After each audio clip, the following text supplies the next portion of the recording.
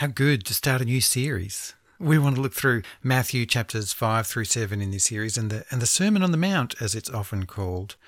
But we've rather called our series The Kingdom Heart, to try to get to the point of all this, because that's what Jesus is doing in this teaching.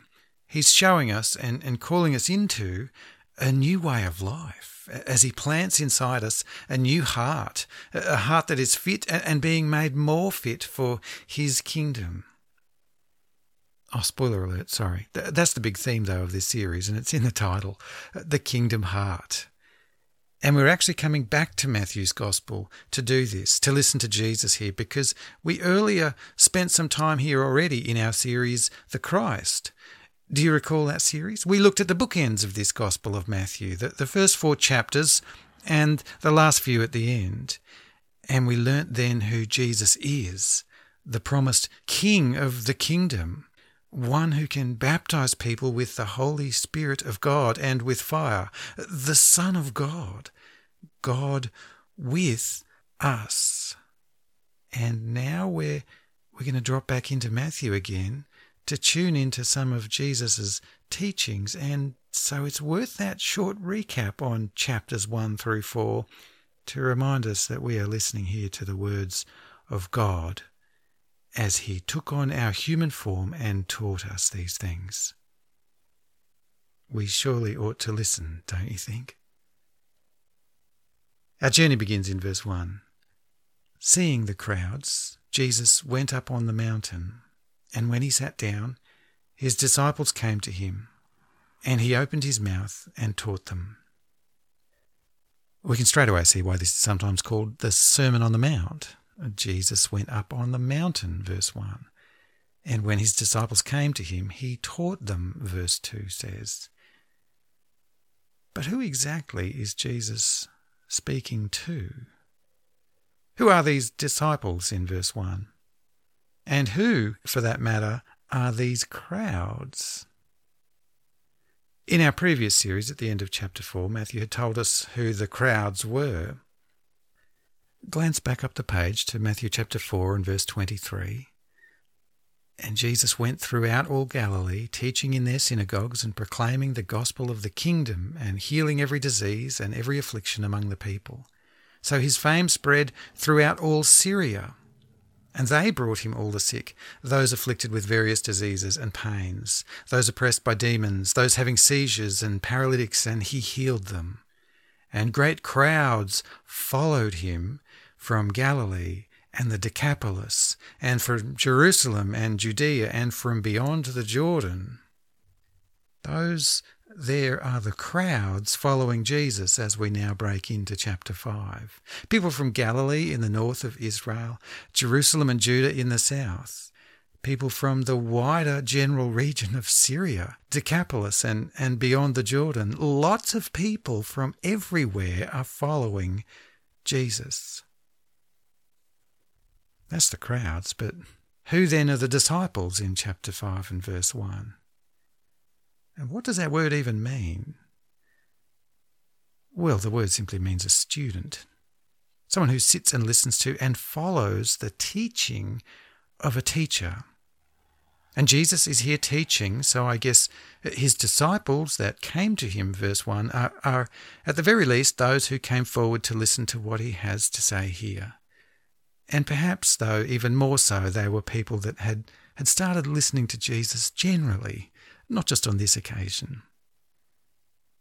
It wouldn't seem to mean the 12 disciples that our minds might instinctively race to, which a bit of context will help us to see. If you glance back again to chapter 4 and verse 18 this time, you'll see that Matthew has only told us so far of Jesus calling 4 of those guys. Matthew chapter 4 verse 18, while walking by the Sea of Galilee, Jesus saw 2 brothers, Simon, who is called Peter, and Andrew his brother, casting a net into the sea, for they were fishermen. And he said to them, "Follow me, and I will make you fishers of men." Immediately they left their nets and followed him.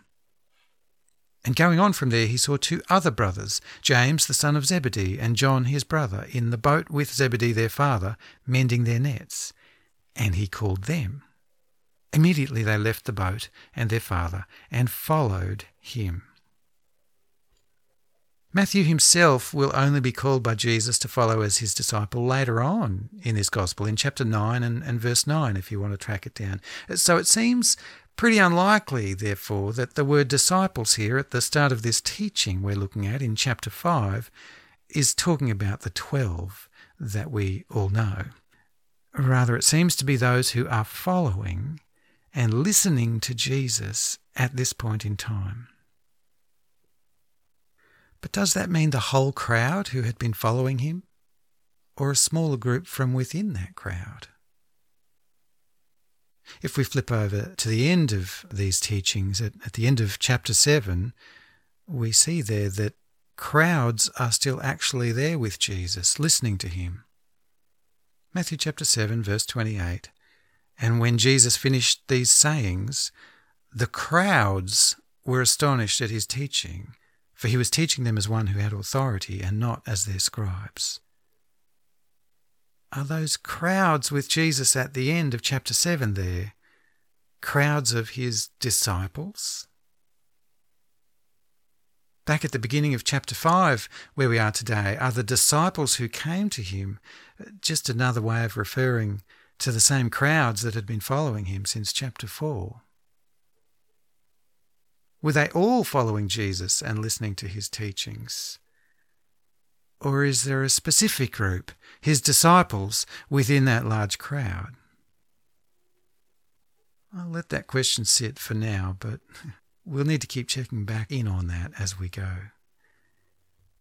At any rate, Jesus actually then defines his disciples, not in terms of helping us figure out which ones or how many disciples he's talking to here, but in terms of what his disciples will be like.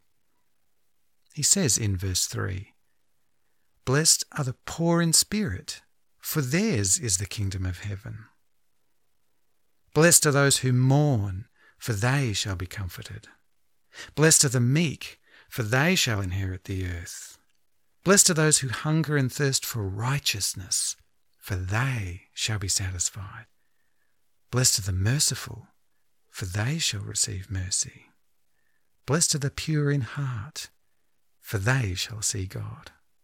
Blessed are the peacemakers, for they shall be called sons of God. Blessed are those who are persecuted for righteousness' sake, for theirs is the kingdom of heaven." If you're anything like me, you might have skimmed over that list and thought, which one am I? I suppose I'm a bit of a peacemaker. Well, kind of, at least. I think so. I don't know. I guess therefore, if I can nail that one, peacemaking, I'll be called a son of God. Or perhaps we might think, well, my life has been miserable, but I guess one day, therefore, I'll be comforted. Whatever that means. But Jesus isn't giving us a pick and choose list here. Jesus is giving us here a holistic picture of the same kingdom heart that he intends to put into all of his disciples.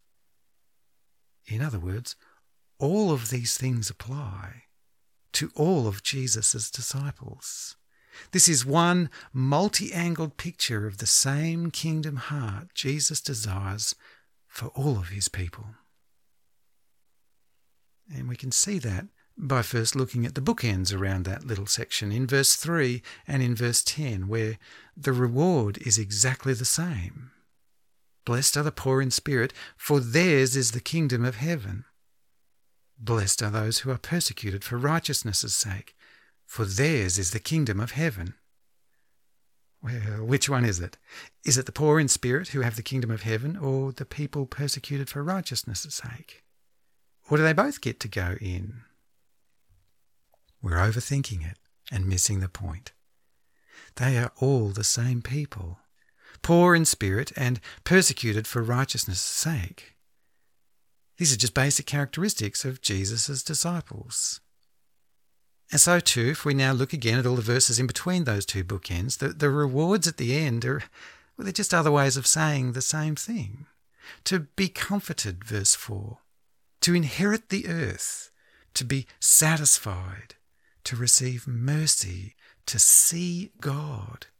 to be called sons of God. These are all things that will, in the fullness of time, come to Jesus' disciples with the kingdom of heaven that is already ours.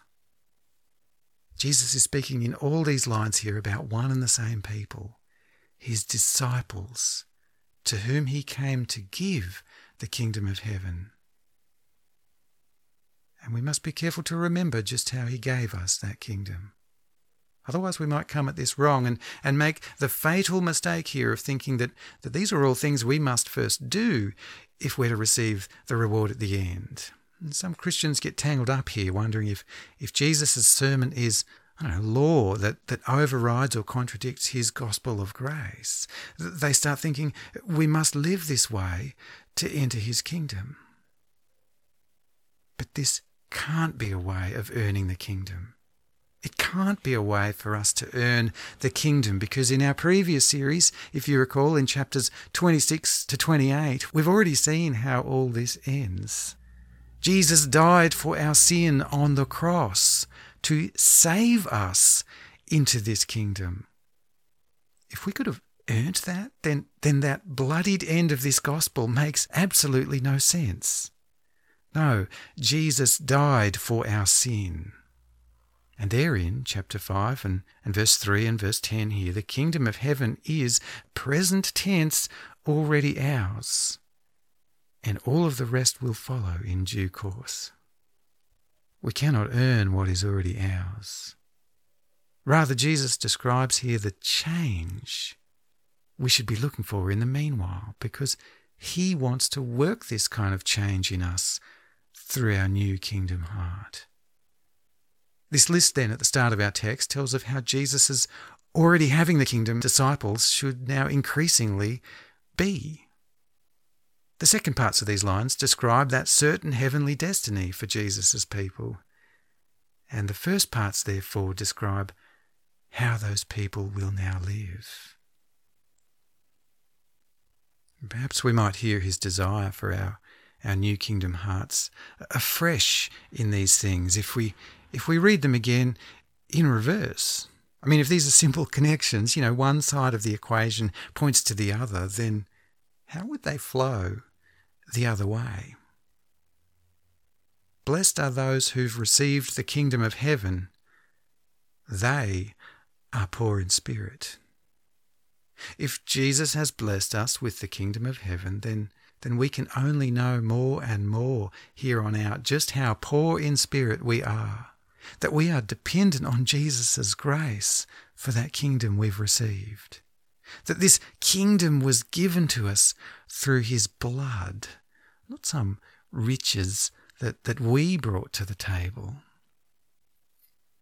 The comfort that he has secured for us in the end is such that in the meanwhile, no earthly comfort truly is comfort at all. If our hearts are now longing for heaven and the comfort of heaven, and we've caught a sense of that, then our hearts will be mourning in some shape or form, even in the best that this world offers, not to mention in the worst that this world offers, and in our ongoing wrestle with sin and weakness and shame. If Jesus has set the world aside for us, yes, even us, then we should be meek like our Saviour was for us to receive that.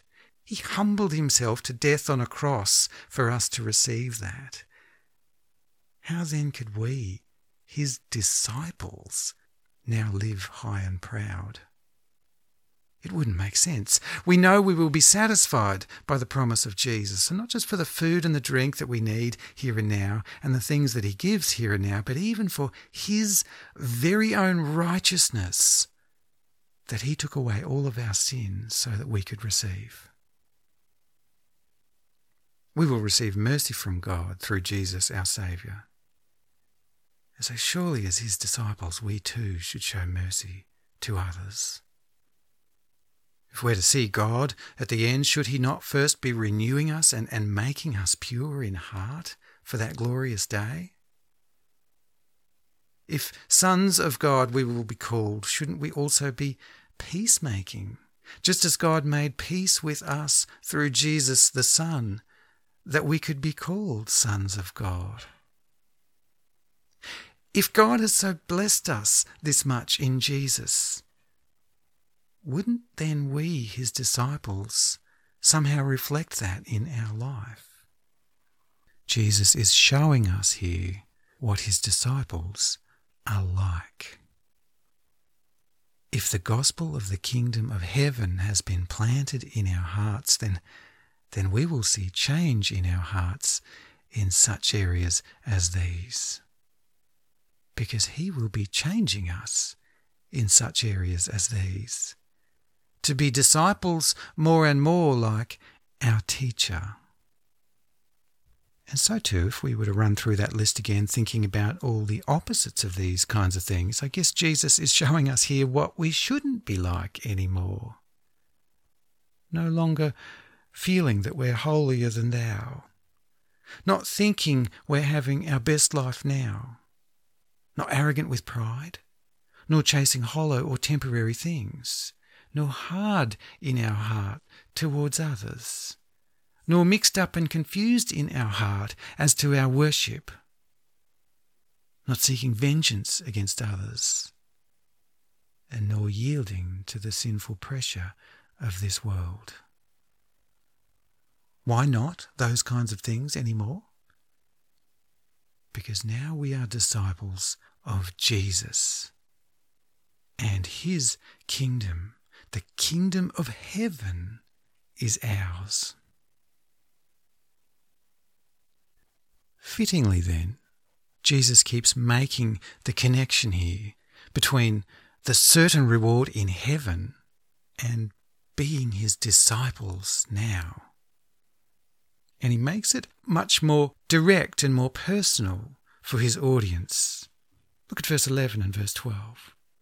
Blessed are you when others revile you and persecute you and utter all kinds of evil against you falsely on my account. Rejoice and be glad, for your reward is great in heaven. For so they persecuted the prophets who were before you. On whose account were the Old Testament prophets persecuted for? The Lord's, God's account. Yahweh commissioned those prophets. On Yahweh's account they were persecuted. Just so, says Jesus. Just so, if we are his disciples, we can expect persecution, but that will only testify to who we now are. The people of God, who will be rewarded greatly in the kingdom of heaven. But so too there in verse 11 and 12, note the witness factor that flows out of that truth. We will be persecuted like the prophets before us because we are proclaiming to the world, like the prophets before us, the word of God in Jesus Christ. And many in the world don't want to hear that word, and so they will lash out at us. As Jesus elsewhere said in John chapter 15, if the world hates you, know that it has hated me before it hated you. If you were of the world would love you as its own. But because you are not of the world, but I chose you out of the world, therefore the world hates you. And so Jesus hasn't given us this new kingdom heart just for our own personal need of change. He has his disciples in the world to bear witness to everyone about him and his kingdom, like the prophets of old. So often we're given to wondering about the why and the how long of the meantime if we know that we're bound for the kingdom in the end. Well, here's a good angle on that. Jesus wants our kingdom heart to bear witness to the world. And so, verse 13, you are the salt of the earth. But if salt has lost its taste, how shall its saltiness be restored?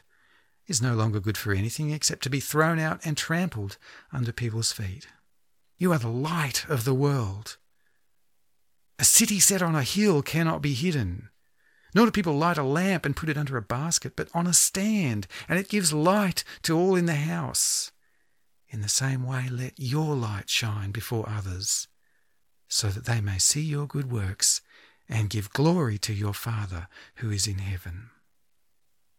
The kingdom heart makes Jesus' disciples different. Not like the world anymore, but different. And Jesus strikes up these metaphors here to help us find our place as his disciples among the crowds of the world.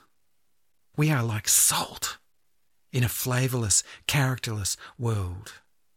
If we water down our kingdom distinctive, that we are disciples of Jesus, then we would again just be like all the other dust of the earth. Some Christians genuinely want to show outsiders that we're not weirdos or holier-than-thou freaks. This verse might help anchor that goal. We might seek to be all things to all people, as the Apostle Paul puts it. But do we have the same motive? That we might win some for Christ? Or are we just being flavourless dirt? We are salt, Jesus says. We are light. We are a beautiful city. Jesus has not left us in the meanwhile to be dust or darkness or desert in this world. That's what it's like out there. Our kingdom hearts are to be a clear kingdom witness in this desperate world. So Jesus opens and frames this long teaching.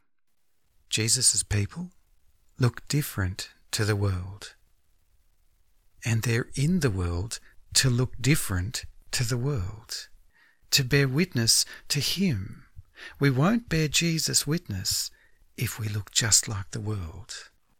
He has given his disciples a new heart for his kingdom. And he wants that our kingdom hearts now bear him witness to the rest of the world. Some Christians will look at Jesus' teachings here that we're going to look at in chapters 5 through 7, and they think, this is too hard for us. We all the more, therefore, just need his grace. And while there's a very, very healthy truth to that, it doesn't do full justice to what Jesus is saying here and calling us to pursue. Some Christians will say, this mustn't apply to us yet. The kingdom heart must be for when the kingdom comes in full. But this text is thick with present tense language and a mission for us right now to do. We are blessed. We are salt, we are light, we are the city on the hill in this world. Some Christians might come at these teachings of Jesus and say, well, maybe this doesn't apply to us anymore. Jesus was talking to Jews, helping them understand the Old Testament law that they'd missed.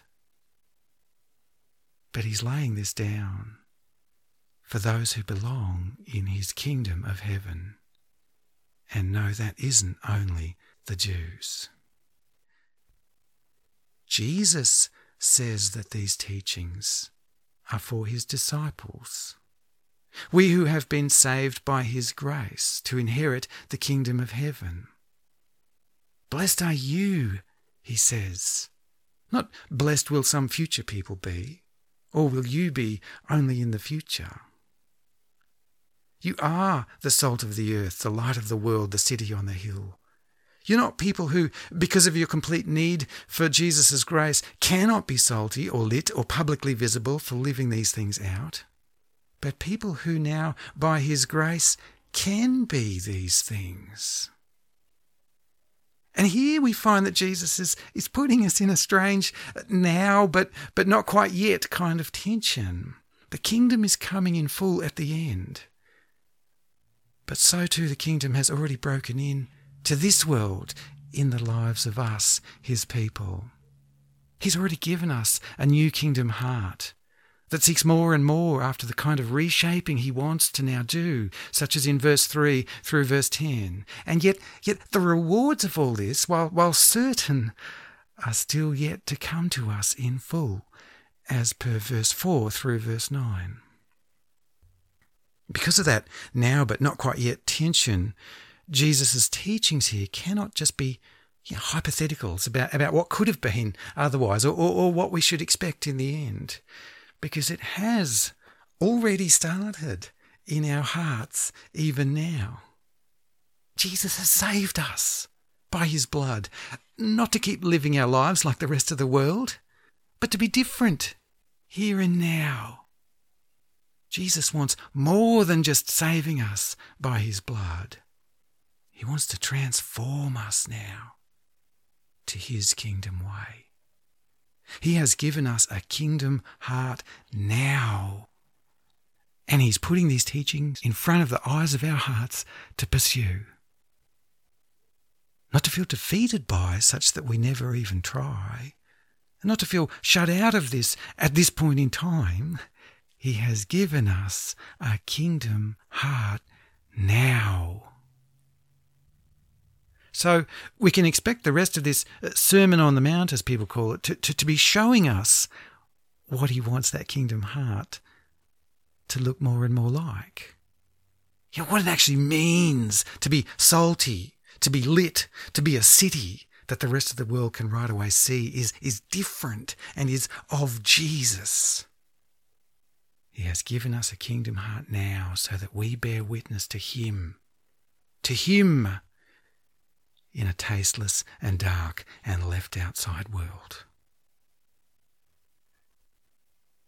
So if we come back to the opening question that I posed, perhaps Jesus is here speaking specifically to his disciples, those who are following him and listening to his teaching and trusting in him, but speaking to them in the midst of a wider crowd of people who at this point in time might be neither here nor there on Jesus' teachings, but rather just following along to see a bit more of who this Jesus is and what he's all about. And they will hear of the kingdom, and they will see his disciples following him, and some of those people will be drawn into the same.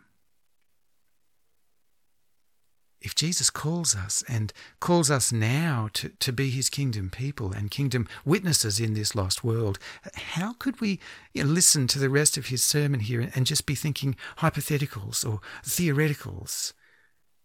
Jesus wants to reshape us with a kingdom heart now and with purpose. So I want us to go into this series and into Jesus' teachings here with open kingdom hearts, willing hearts, hearts that are keen to pursue what Jesus is putting in front of us here to now do. And I want us to do that because I think that's what Jesus wants too. To learn more and more to submit to the kingdom heart that he has given us even now. So look forward to the rest of Jesus' teaching in this series. We're planning on about 6 weeks of Sundays here, getting a broad sense of what Jesus is saying, and then the whole term in our small groups, drilling deeper and deeper in. But for now, let me pray. Heavenly Father, we thank you as always for your scriptures, that you have given us your word, and we thank you as we open these chapters that we can look into Jesus' teachings here in the weeks in front of us. We pray that as we do that, you would help us to tune into what he's actually saying here as we work through these few chapters of Matthew, but soften our hearts so that we will know all the more that the kingdom is ours even now by your grace to us in what he did for us. And then soften our heart even more then, such that your Spirit will take these words and grow us and shape us as you want us to be, and give us courage to bear kingdom witness through our new hearts to the world that still needs to discover Jesus and the kingdom of heaven. And it's in his name that we pray these things. Amen.